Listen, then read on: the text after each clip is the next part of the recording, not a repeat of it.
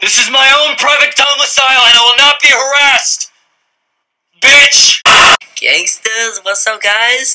What's 50 grand to a motherfucker like me? Can you please remind me? Get the world by the tail! Fat broads and horse-faced lesbians. Make some noise! Well, I'm here. I'm cute as shit. Whoa, skip! If you don't chew Big Red, then you. That's so horny. Nigga naked in the shower with your clothes on. Could you imagine if I hit the old water pipe with that thing? Oh. Straight cash, homie. 3, 2, 1, let's fuck! Everybody's got to hear the shit on W Balls, W Balls, W Balls.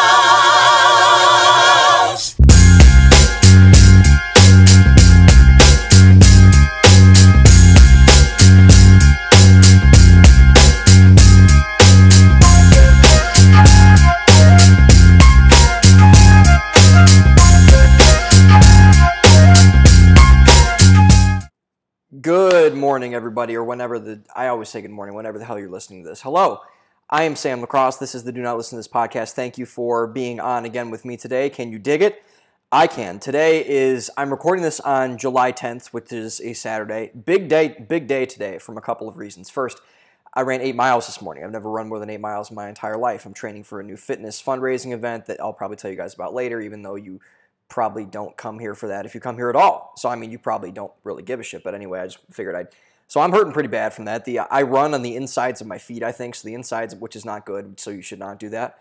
And the insides of my feet are really hurting. I think I'm going to have to rip some blisters off my feet later in the day. But, I'll spare you the nastiness of that. Also, big fight night tonight. UFC 264 is tonight. Conor McGregor, Dustin Poirier. The trilogy will conclude tonight. I'm very excited. I will probably end up buying the fight now that I can live in an area where buying a fight is feasible on a monthly basis. So, big fight between Conor McGregor, Dustin Poirier.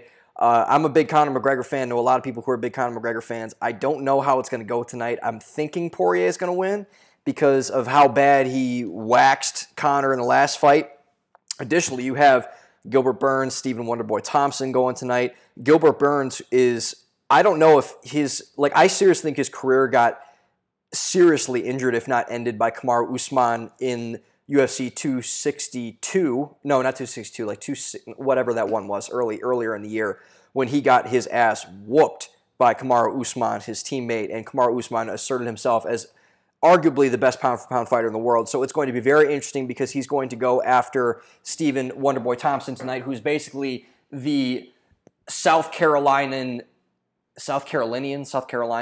Israel Adesanya light that is going on. He is a striker. He is a karate guy going against Gilbert Burns, who's mainly a guy who is a grappler, Brazilian Jiu-Jitsu. So it's always interesting to watch that kind of fight. Sean O'Malley is fighting tonight. I've never watched him fight personally before, but I've seen his highlights, and the guy's really entertaining, so looking forward to watching that. Greg Hardy, who I hate and fucking despise because he uses semi-automatic weapons to threaten women, is fighting tonight, so I hope Tuivasa kicks his ass tonight. So it's going to be a nice, relaxing fight card tonight. I'm going to order a pizza. I actually have a bottle of Proper 12 about 5 feet to my right, so I will be indulging in some Proper Number 12 Irish whiskey tonight. But anyway, we are not here to talk about UFC. Maybe that's for another time. I know I've mentioned it a couple times, but I'm really excited for this fight, if you couldn't tell.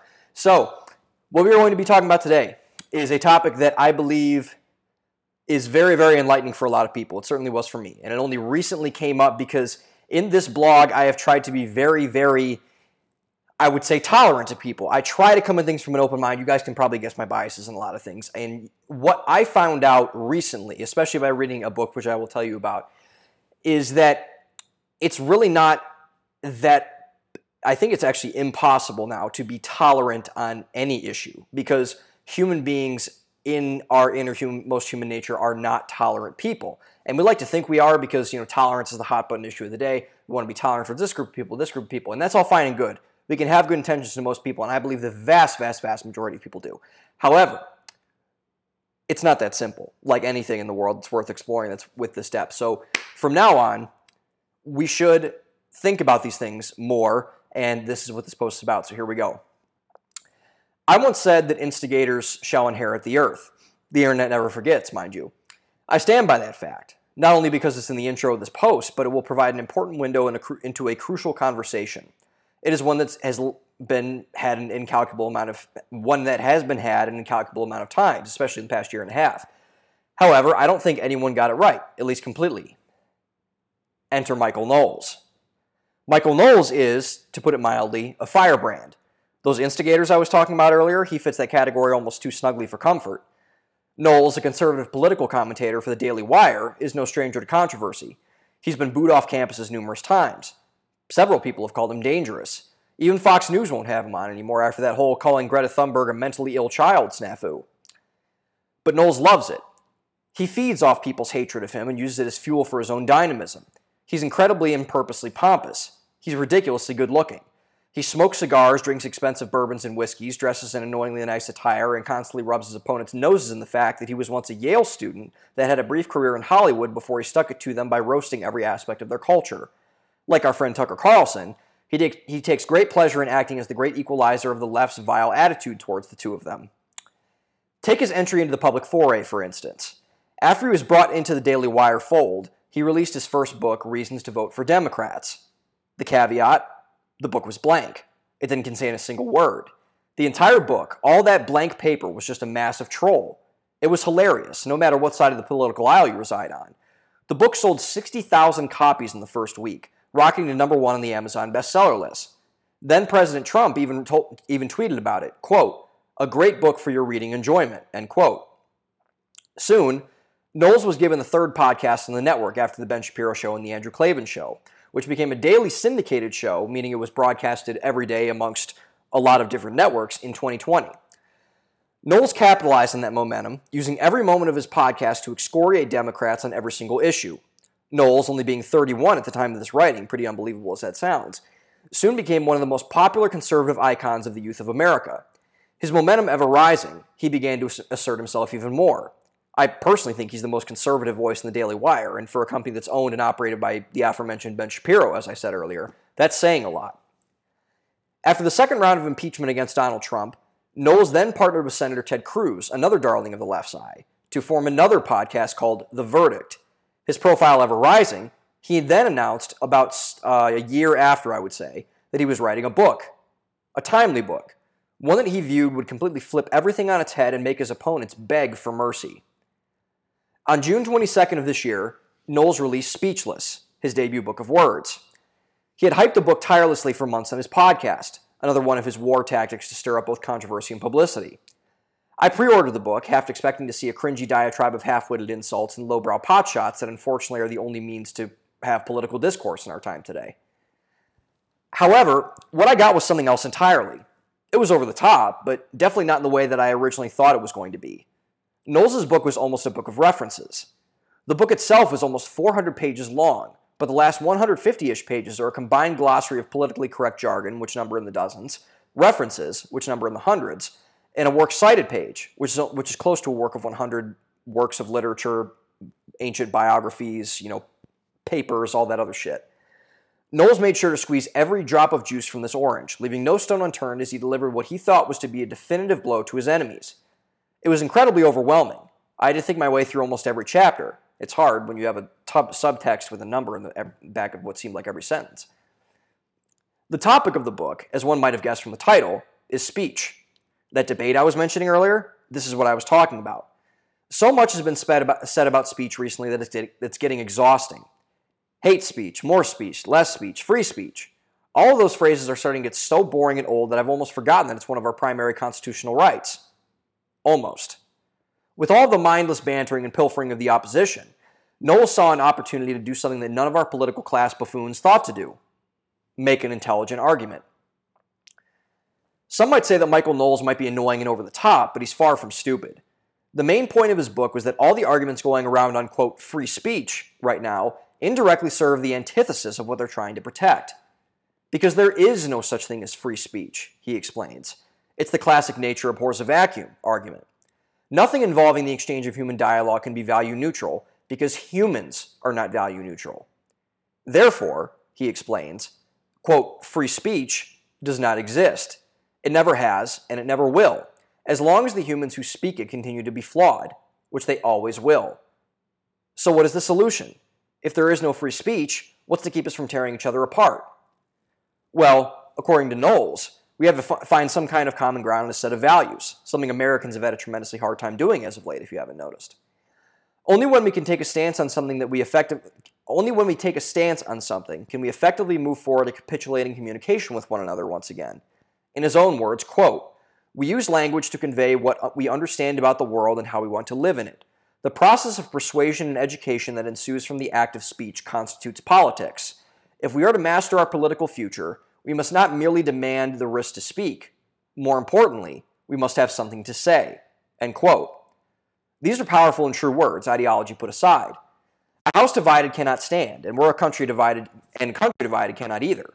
We've already tried that once. That was the Civil War, if you can remember that. I would say it was a pretty miserable failure. But what does that mean in terms of us, the individual? If we cannot change the world around us without first changing ourselves, something we've talked about at length, then what do we need to first change about ourselves? This will be an unpopular opinion, and one that I've gotten wrong frequently on this blog, as I said earlier, up until now. Our objectivity. There are a lot of people, myself very much included, who pride themselves in being, quote, objective, who say that they're coming at something from a detached and neutral mindset. But that's all a bunch of bullshit, and we know it.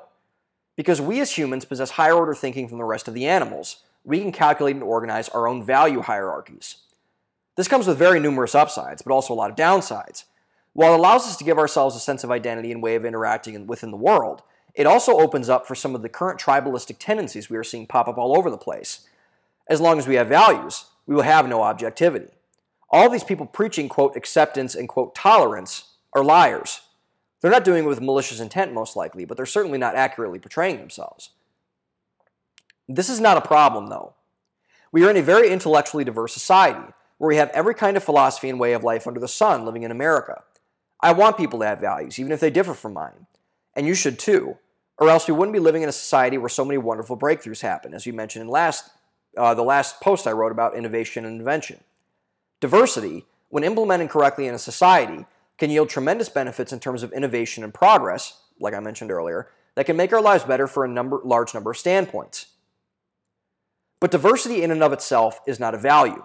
It is an outcome that is provided by a more baseline understanding, such as that person and that group's collective values.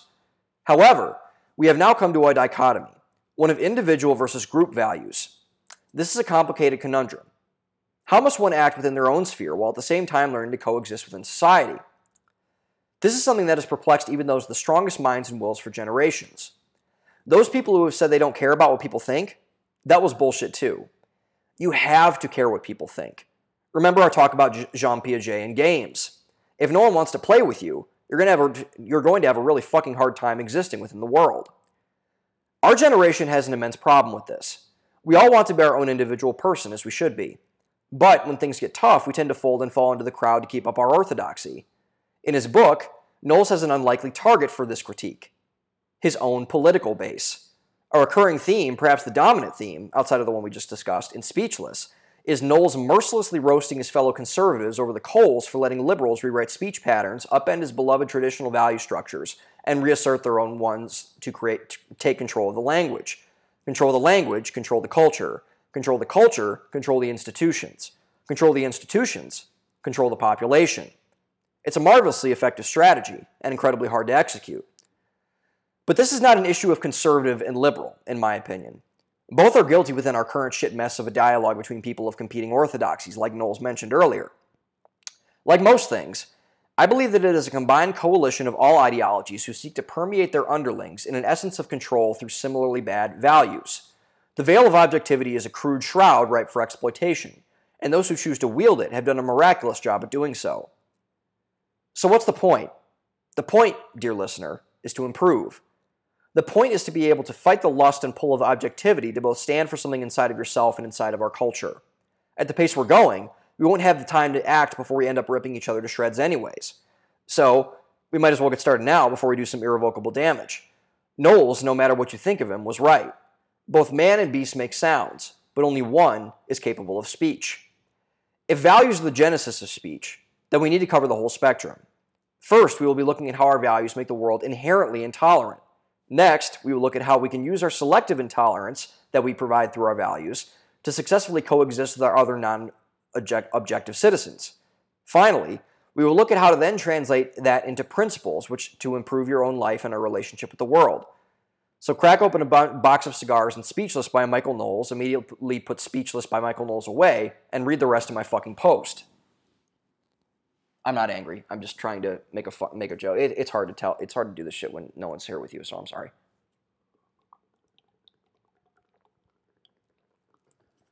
Yeah, that's something I've thought about a lot recently. Like, am I actually being funny, or am I just like trying to like laugh at myself the whole entire time? I really can't tell. So I mean, if you get, I don't know, shoot me an email, or don't shoot me an email. I don't really give a shit, honestly.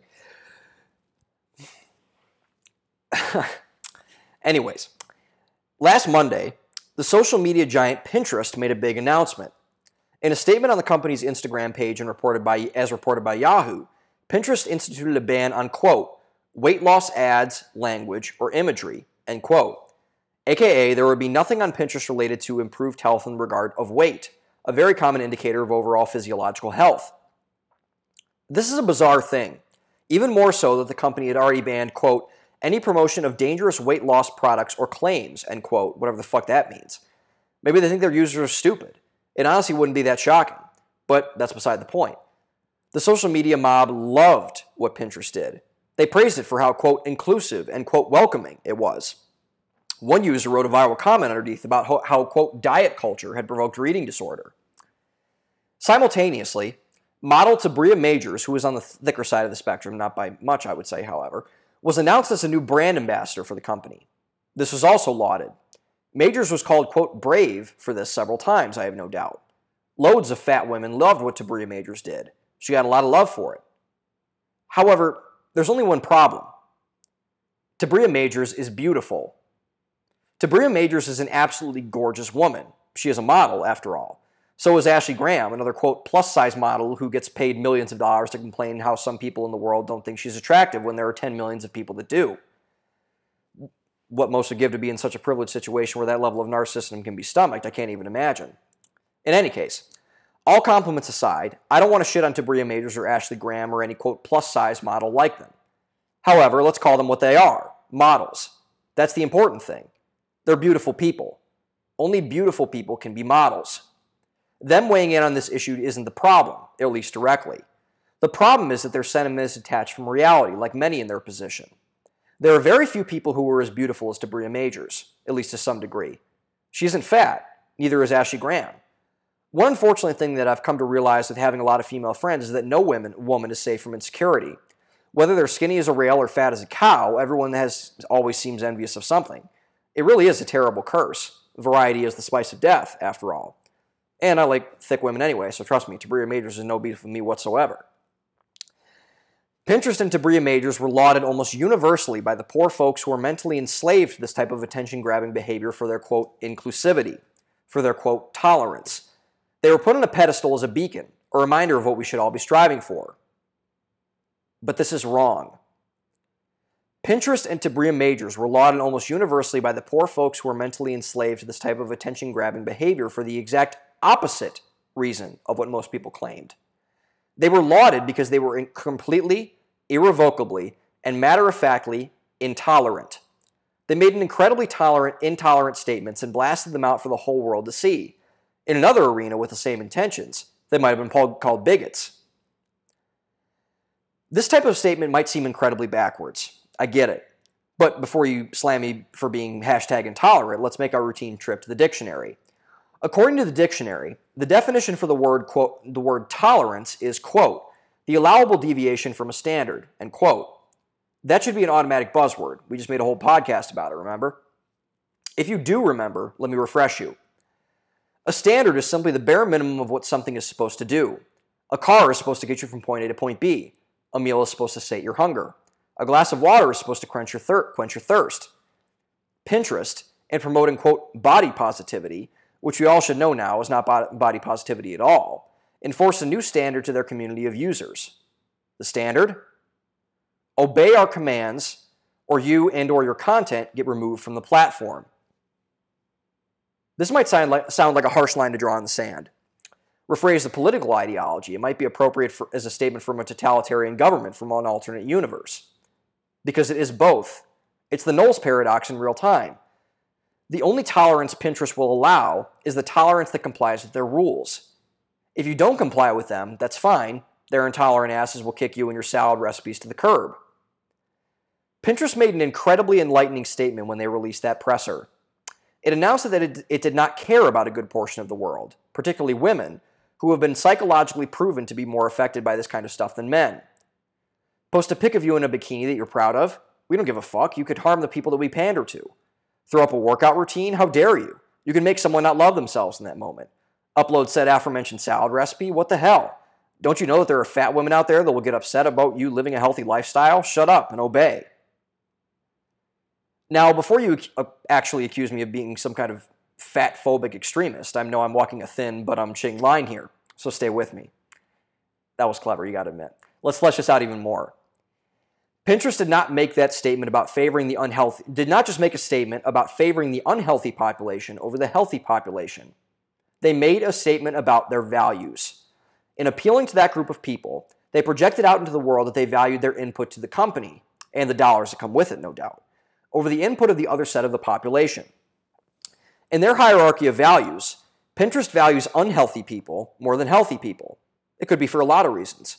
It could be that unhealthy people resort to looking at social media more, which will send their attention economy skyrocketing. It could be that unhealthy people are looking for a safe place on the internet to go away from those evil, healthy people who ruin everything by simply existing as they are. It could be that they create a culture of avoidance, where people go to get away from the real problems that they know they have, but still don't acknowledge. It's very likely that they did so for some combination of the three. Pinterest, and other companies and communities like them, want people to feel welcome to express themselves. They want to feel like they're included. But only if they toe their intolerant line. To be fair and give Pinterest a break, let's go to the social media example on the other complete opposite end of the spectrum. Parler. Parler, the social media company that was largely composed of conservatives who hated big tech, that was recently taken off of the operating system of, I believe, both Google or Android or whatever the service is owned by Google, the phone owned by Google, and Apple, fought to become the platform that respected, quote, free speech. The only problem was they lied too. Parler and their largely homogeneous user base debunked their own very mission statement by their actions. In the words of DJ Khaled, congratulations, you played yourself. Parler was open-minded, sure, when it came to the people who expressed their loyalty to their mission statement. Could you imagine what would happen if Rachel Maddow or Joy Reid or Chris Cuomo or Joy Behar got a Parler account and started free speeching all over the damn place? Yikes, I don't think they'd last very long. So what does this mean? Does this mean we're all bigots? That we're all being composed entirely of hatred and awfulness towards one another like a lot of the radical Marxists say we are? Are we enshrined to forever oppress one another, to slander and pillory one another in order to beat the other in submission for their, quote, intolerance? Of course not. Unlike the people at the 1619 Project or the Proud Boys, we're not going to do this type of headassery here. To prove it, let's go back to the tech example. In the 1990s, a bill was passed by Congress called the Communications Decency Act, one of the largest pieces of technological legislation that ever went into the modern culture. Currently, the biggest part of the Communication Decencies Act that is being debated is called Section 230. Section 230, in summary, states that a technology that declares itself a, quote, platform where people can post things cannot act as a, quote, publisher and edit that content or the person that is providing that content for them.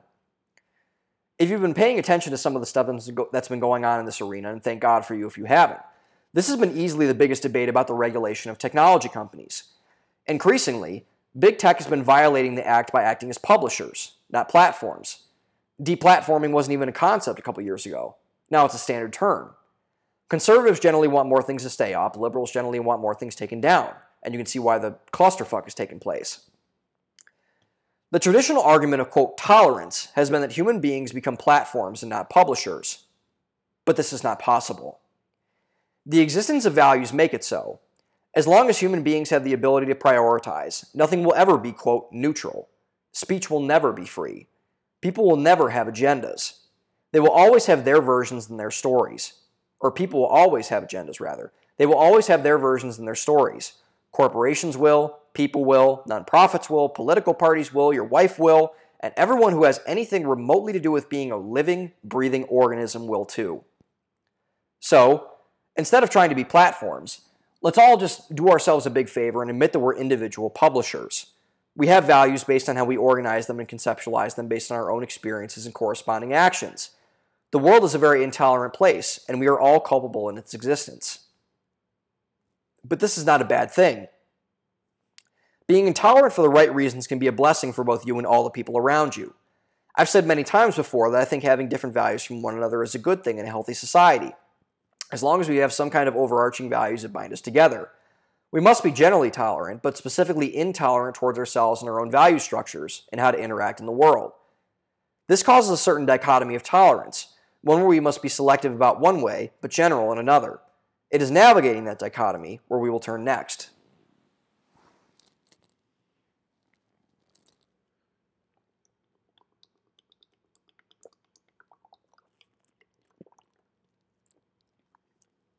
Can you guys hear me drinking, by the way? I know you can't respond to me in real time, but I always wondered that. Speaking takes a lot out of your throat, and I need to quench my own thirst a little bit here. So, Jesse Pinkman remains to this day my favorite live-action television character of all time. My heart will first and foremost always belong to Zuko, so that will never change.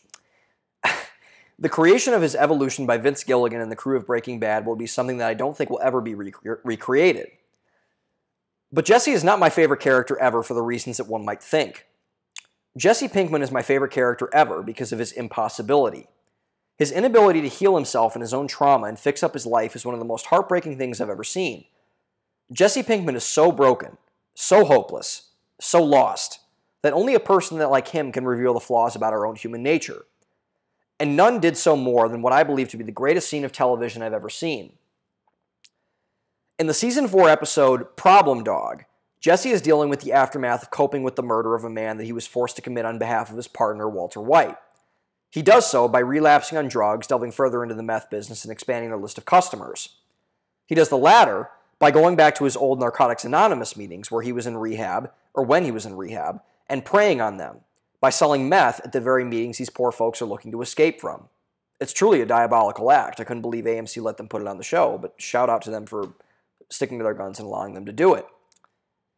In this episode, Jesse's spirit is close to fully breaking, and he goes to the program in hopes that he can find some sort of escape.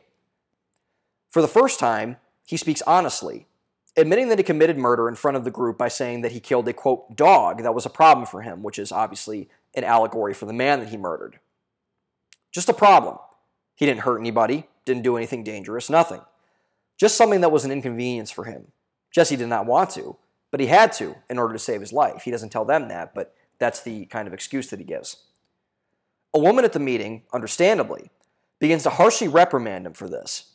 Jesse takes it in stride, feeling incredibly glad that someone is finally telling him that what he did was wrong. But the group leader thinks otherwise. The group leader immediately tells the woman to be quiet and to not judge Jesse for committing a horrible act. Jesse, seizing the opportunity to finally vent, asks him simply, "Why not?" Taken aback, the group leader says that judgment and self-hatred are not conducive to healing from trauma. Jesse's will then snaps. He can't take the lies and the broken logic anymore. He then goes on a rant about that judgment. What's the point of doing anything? Why even do things at all? If you just do things and nothing happens, what does it all mean? Why not have consequences for actions? The group leader pushes back further, telling him that beating the hell out of himself will not allow him to improve. Jesse, his guilt and shame turning to rage, slams the group leader back personally, asking him if he forgives himself, who once admitted to backing over his daughter with a truck while high on junk. The group leader, finally, starts to display some disapproval. And then Jesse goes in for the kill. He then tells them that the only reason he comes to these events is to sell the recovering addicts crystal meth. He menacingly returns to the group leader. Quote, "I made you my bitch. Do you accept that?" End quote. "No," the group leader replies, defeated. Jesse, finally satisfied, relaxes his shoulders, says, "About time," and leaves, never to return. We have always had standards for speech. Those standards are our values. They're outlined in the founding documents of our country, in company boardrooms, and at dinner tables around the world. Whether they are enforced or not, whether they are enforced or not depends entirely on the strength of those values. In addition, your personal values dictate how you speak. How you speak, depending on your values, makes you intolerant to other values that contradict yours. However, this must not mean that we can carelessly impose our own values on that of others just because we can. While I do believe that we must have things in common to get along in society, we must not remain so close-minded about our own values that we should not respect others and how they carry themselves. The only thing that you should care about for standards of speech and tolerance is if they should upend the thing that binds us all together. Whether you agree with it or it makes you upset is completely and utterly irrelevant. What made Jesse Pinkman's speech so powerful is that it totally unravels the false notion that it is okay to not have standards for what people do, that it is not okay for actions to not have consequences attached to them. Jesse Pinkman successfully, and most refreshingly, flipped the means of tolerance on its head. He did not do this in a way that is constructive to his well-being, certainly, but it completely unveiled the bullshit for all of us to see. The reason why I'm so pessimistic about a lot of the positivity nonsense that's out there now is because it does not focus on the real problem. Happiness may be a convenient solution, but it does not mean that it is the right solution. Sometimes things need to suck before they can get better. We can't all get around a campfire and sing Kumbaya. We need to disagree, or complacency can set in from within the culture. Once complacency sets in, anyone can come in and hijack it from us. We need to, therefore, use our selective intolerance to successfully coexist with other non-objective citizens. And I would say the first thing to do in order to make the most of this opportunity would be to give up the notion that you can please everyone. This is a common thing that people say, but like most colloquialisms like it is much harder to do than to say, particularly when you are that person in question. It's the whole human beings being social animals things makes it even harder. I've been studying a lot of Russell Brand and his work recently, and I found it incredibly interesting, if nothing else. One thing that Brand says drives people to addiction, one of his expertises being a multi-time addict himself, is the need for connection to something greater than themselves. I believe this to be accurate. However, Brand also reveals an unfortunate truth. When that connection to something pure is not met, something impure begins to fill that void, i.e., addiction. Similarly, earlier this week, Colin Cowherd opened his show with a monologue on mental health and loneliness in America. Sure, it's not sports, and he can be a cornball on occasion, but Colin Cowherd is a very genuine person, I would say. He cares about people, and about what he does, and how he talks to people in his audience. He treats them with decency and with respect. And he said some very true things. We go too fast. We crave attention from everyone. We desire it more than we desire for our own mental well-being and satisfaction. And he's right. We whore ourselves out for the validation of other people in order to feel connection. While a rational goal, this is not the appropriate response in order to get that level of connectivity. Remember the rule of everything and nothing. Someone who chooses to do everything instead does nothing. In the words of Emperor Palpatine, you must choose. You must be able to delineate what you value and how to best serve that purpose in order to get you what you want out of your life. In getting rid of the ability to please everyone, it will spare you the pain of not working to anyone and everything because of your need for validation. We need very few things in this world. Detachment, in most cases, is the key to achieving contentment, because you force yourself to only care about the things that truly serve your own purpose. One thing that you definitely do not need within yourself is the need for other people to notice how great you are all the time. Because most likely you're not, at least to them. Most people don't give a shit about what other people spend their lives doing. If they do, they're losers. That's a them problem, not a you problem. Obsessively following the actions of other people like some kind of fucked up reality show is a very poor way to live your life. Living through other people is, very accurately, wasting and disrespecting your own life by not giving it the proper attention. In addition, this method will also allow you to forgive others for when they have values that are different from yours. If there is a point of emphasis for what is causing all the craziness in the culture right now, it would be this notion here. No one can live and let live anymore. No. We must destroy. We must dogpile. We must fight to assert dominance. But dominance in a culture where we are prided on collaboration should not be sought after. It's a downright shitty value in a democratic society, and we should try our best on the individual level to not have it permeate the greater collective. Following that, you also need to take a more constructively aggressive approach for dealing with people whose values are different than yours. We're all intolerant towards one another, so what's the difference anyway? If you see someone with a different set of values whom you come in conflict and or contact with a lot, engage that person in them. Ask them questions. Why do you believe that? Have you thought about that, how that could make someone feel? What's the reasoning behind that? What's the genesis of that thought? A lot of people think that pushing back on things is wrong. In fact, it is not wrong. Stress testing things, whether it be institutions or banks or relationships or anything in between, is a good and necessary thing to do, should it be constructive. You shouldn't just wildly assume things just to fuss about something that is individually pissing you off.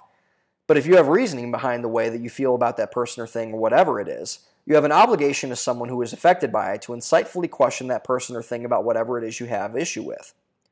Constructive instigation, whether you'd like to admit it or not, generally leads to more good than bad in most cases. Sometimes you're wrong and you miscalculate and you can embarrass yourself or hurt somebody. These are the unfortunate realities of life, and that is why you must be careful in that regard by taking as much personal responsibility as possible. Remember, not everything is your fault, but everything is your responsibility.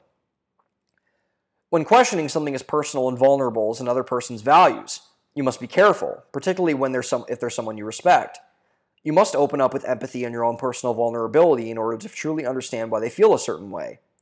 Push back in a way that you can meet them where they are and further understand them before you go and try to make an argument why yours is better. Because there are situations where, if you have good values, they will triumph over ones that are not as robust. When this happens, or when it happens to you, make sure you do it with grace, no matter what side you're on. We need more good values than bad, so when they surface, you should respect their merit. When good values are exposed, the person holding the bad values is also simultaneously exposed. Then, if they are a self-aware person, as we all should try to be, they should force themselves to adopt new ones if their beliefs truly change.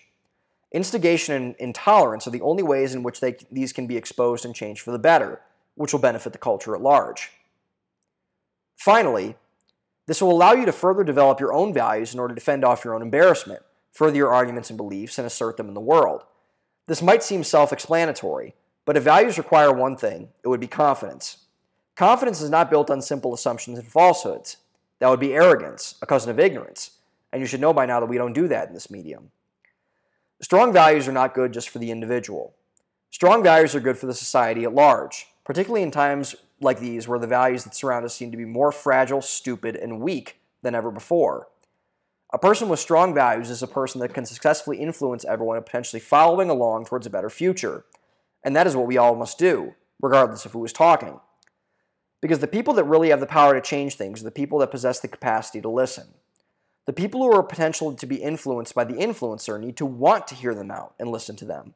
There has to be buy-in on both sides, or else we can get the typical modern bullshit of people engaging in an I can talk louder than you contest. That's not fun and not constructive at all. Civil discourse has to be civil, if you couldn't tell.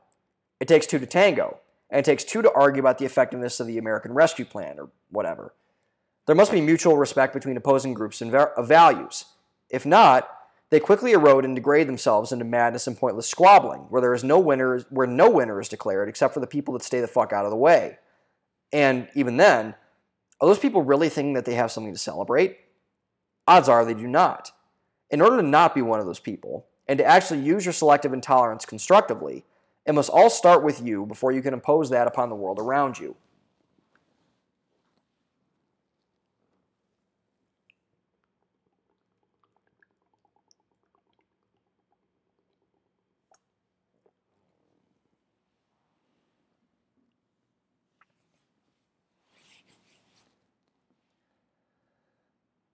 Unlike a Ray Dalio book might tell you, you don't need to have 1,000,001 principles in order to live your life and live it well. But you do need to apply some in different areas to have the best chance to navigate them. The topic of tolerance is very suggestive. It's one filled with landmines, ones that the mob on both sides are salivating for you to trip over. Navigating this field requires bravery, something that is lacking of supply as of late. For that, I'd like to turn our attention to quite possibly the bravest man in the world today.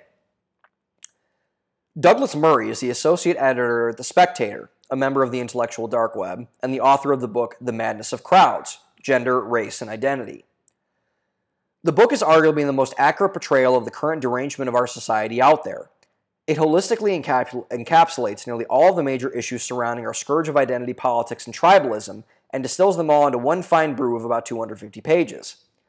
Douglas Murray is one of the very few people in the world who is willing to call out the bullshit of the fake tolerant people and call them what they are in actuality, intolerant. Much more so than they would want to admit. The Madness of Crowds is perhaps the single most inflammatory book I've ever read. Murray himself compared it to navigating a minefield just like above. However, what Murray was calling to was a call to collective sanity, a collective basking of our own intolerance based on our values, and then calling to be nice to those same people anyways. It's an incredibly empathetic piece of work when you look at it in actuality, one that collectively summarizes the worst in humanity and sees that we aim to forgive them for it. However, it doesn't mean that we should not do one thing: tell the truth. That is the first principle. In the words of Jordan Peterson, there is something divine about speaking the truth in your speech. And he is right. The crowd, the mob, is a large inhibitor of this, and Murray explains why. Quote, "The problem with going along with the crowd is that it demoralizes you. It makes you a smaller person inside." End quote. In the rest of that clip of his most recent appearance on the Joe Rogan Experience, Murray leaves the aforementioned host speechless about a story of a greengrocer in Czechoslovakia by one of their prime ministers during their communist occupation. During that era of time, all greengrocers in the capital city of Prague had to hang a sign on their store that said they were official state employees, and that they had lost all autonomy in their business to the state authority, which is what communism is, by the way. It was just a sign in reality. But to Murray, and to everyone else, including the greengrocer, it was something else. A symbol of his subjugation. It was just a small thing. But it is a combination of these small things that grinds good, wholesome people into a fine powder of nothing that can be blown away to do or say almost anything. This is how totalitarian systems work, including the one that our ruling class currently inhabits. They make you tell lies. They make you choke on your own falsities and the things they want you to believe about yourself in order to erode your soul. They try to exhaust you, make you cry uncle. And when you eventually do, they finally have you. But it also works in reverse. When you tell the truth, when you don't lie about who you are and what you believe, you become stronger. To quote Murray again, you should only value a small group of people because, in general, only that small group of people want the best for you. The masses, in large part, do not, because they do not know you well enough to care.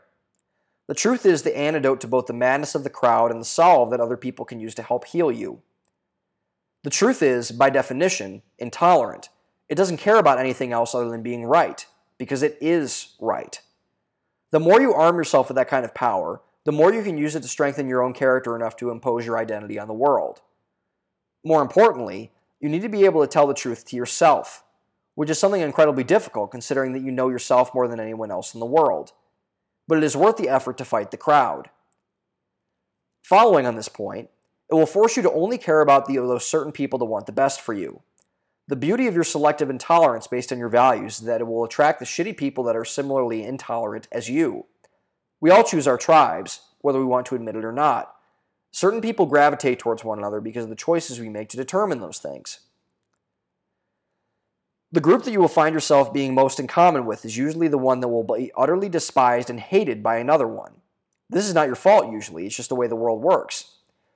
We can choose what we value based on a myriad of factors, but that also delivers the freedom to anyone else to choose the exact opposite as you and hate you for it. But now things have gotten even more complicated. Now, with things like intersectionality blurring the lines even further, even the slightest offense to another group that is in some way or another opposed to you by any diametric is a means for shellacking. The world is a merciless place and will beat you to your knees if you allow yourself to be exposed without protection. And that protection is the people around you. Your tribe, should you be lucky enough to get to choose one, can protect you if you tell the truth and expose your own intolerance. Because everyone is looking for a tribe. Everyone is intolerant in one way or another. Tolerance doesn't exist, remember? This will force you, whether you like it or not, to only care about the people that want the best for you. When people can fall into your own intolerance and accept you, you should reciprocate by doing the same for them. When someone is having a dispute with another person and are getting treated unjustly and unfairly, let the other person know that it is unacceptable to treat another human being in the way that you are. Which is what leads me to my final point. A couple of months ago, I released a post about empathy and what it really means. Empathy can only be unleashed through a detachment of emotional circumstance. You must remove yourself from where you are in order to get where you would like to be in that particular situation. Your lesser emotions can betray you if you don't do this, and that is a very poor thing to have happen when someone is in need of your empathy. In realizing the intolerance of other people, and therefore the choices they make and the values that underlie those choices, you can allow the pathway of empathy to open. Empathy cannot be opened if you are judgmental towards people, particularly if you are judging them for things they did with good intentions. And, even if the road to hell is paved with them, that does not mean you get to determine their fate based on your own reckless narcissism. The problem with cancellation and critical theory being applied en masse around the culture, even though I think it's way less than the conservative media wants you to believe, even though it remains problematic, is that it removes this possibility of forgiveness. It removes the possibility of people being okay with other people because their opinions on various issues and topics are different. And this is a very, very bad idea. If you want another road to hell, look no further than the current madness of the times, as amplified by Murray and others. This path does not lead to acceptance and tolerance. This path leads to dehumanization and hatred. It leads to this because it forces you to divide human beings and human souls into tiers based on traits, most of which they cannot control. So I ask you, who are you to decide the worth of a human being based on their skin color, or their gender, or their sexual orientation? Or, for that matter, anyone that came before you who did not know the things that you know now? You can judge someone by their political beliefs, their personal or ideology, or their values, sure. But do you really want to try to dig into something that you have no hope in understanding? Do you want to play that game, really? Because I wouldn't. The problem with this ideology and all ideologies is simple. It removes the possibility of forgiveness from the equation. It only seeks to destroy and divide. It does not seek to see the better in humanity, only the worst. And, if we're all intolerant in our own ways, who's to say that we aren't all the worst? You might not think that you are, and you could be right. But to some people, you always will be, no matter how hard you try. So, what I would do is simply this. Bask in your selective intolerance and let other people be intolerant in their own ways. Be the bigger person and let someone else think that they are, too. Values are sometimes inconvenient, but always necessary. Being a non-value neutral entity as a human being, you will naturally have a predisposition to be intolerant towards some group of people. In a society full of selectively intolerant people, the thing that prevents a culture from falling apart is realizing that selective intolerance is a necessity for humans to live a full life. Furthermore, encouraging selective intolerance through your actions and principles towards yourself and others will promote a general spirit of goodwill and provide a common thread for us all to weave into our souls to keep us together. It's very easy right now in our world to blame people for things. It's easy to cow to the mob in the name of tolerance, but we all know that this cannot be. Tolerance is a myth. Freedom is a lie. Only through the base of personal values can you truly embrace liberation and ensconce that among your fellow citizens. And that is enough to leave most people truly speechless. Okay, everyone. That's my post for the week. It's my podcast for the week. Thank you all for listening. Appreciate it. Own the day.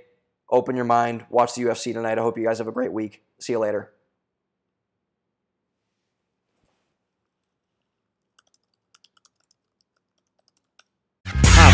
Stopping, hopping like a rabbit. When I take the Nina Ross, you know I got to have it. I lay back in the cut, retain myself. Think about the shit and I think it well. How can I mix my grip? And how should I make that nigga straight?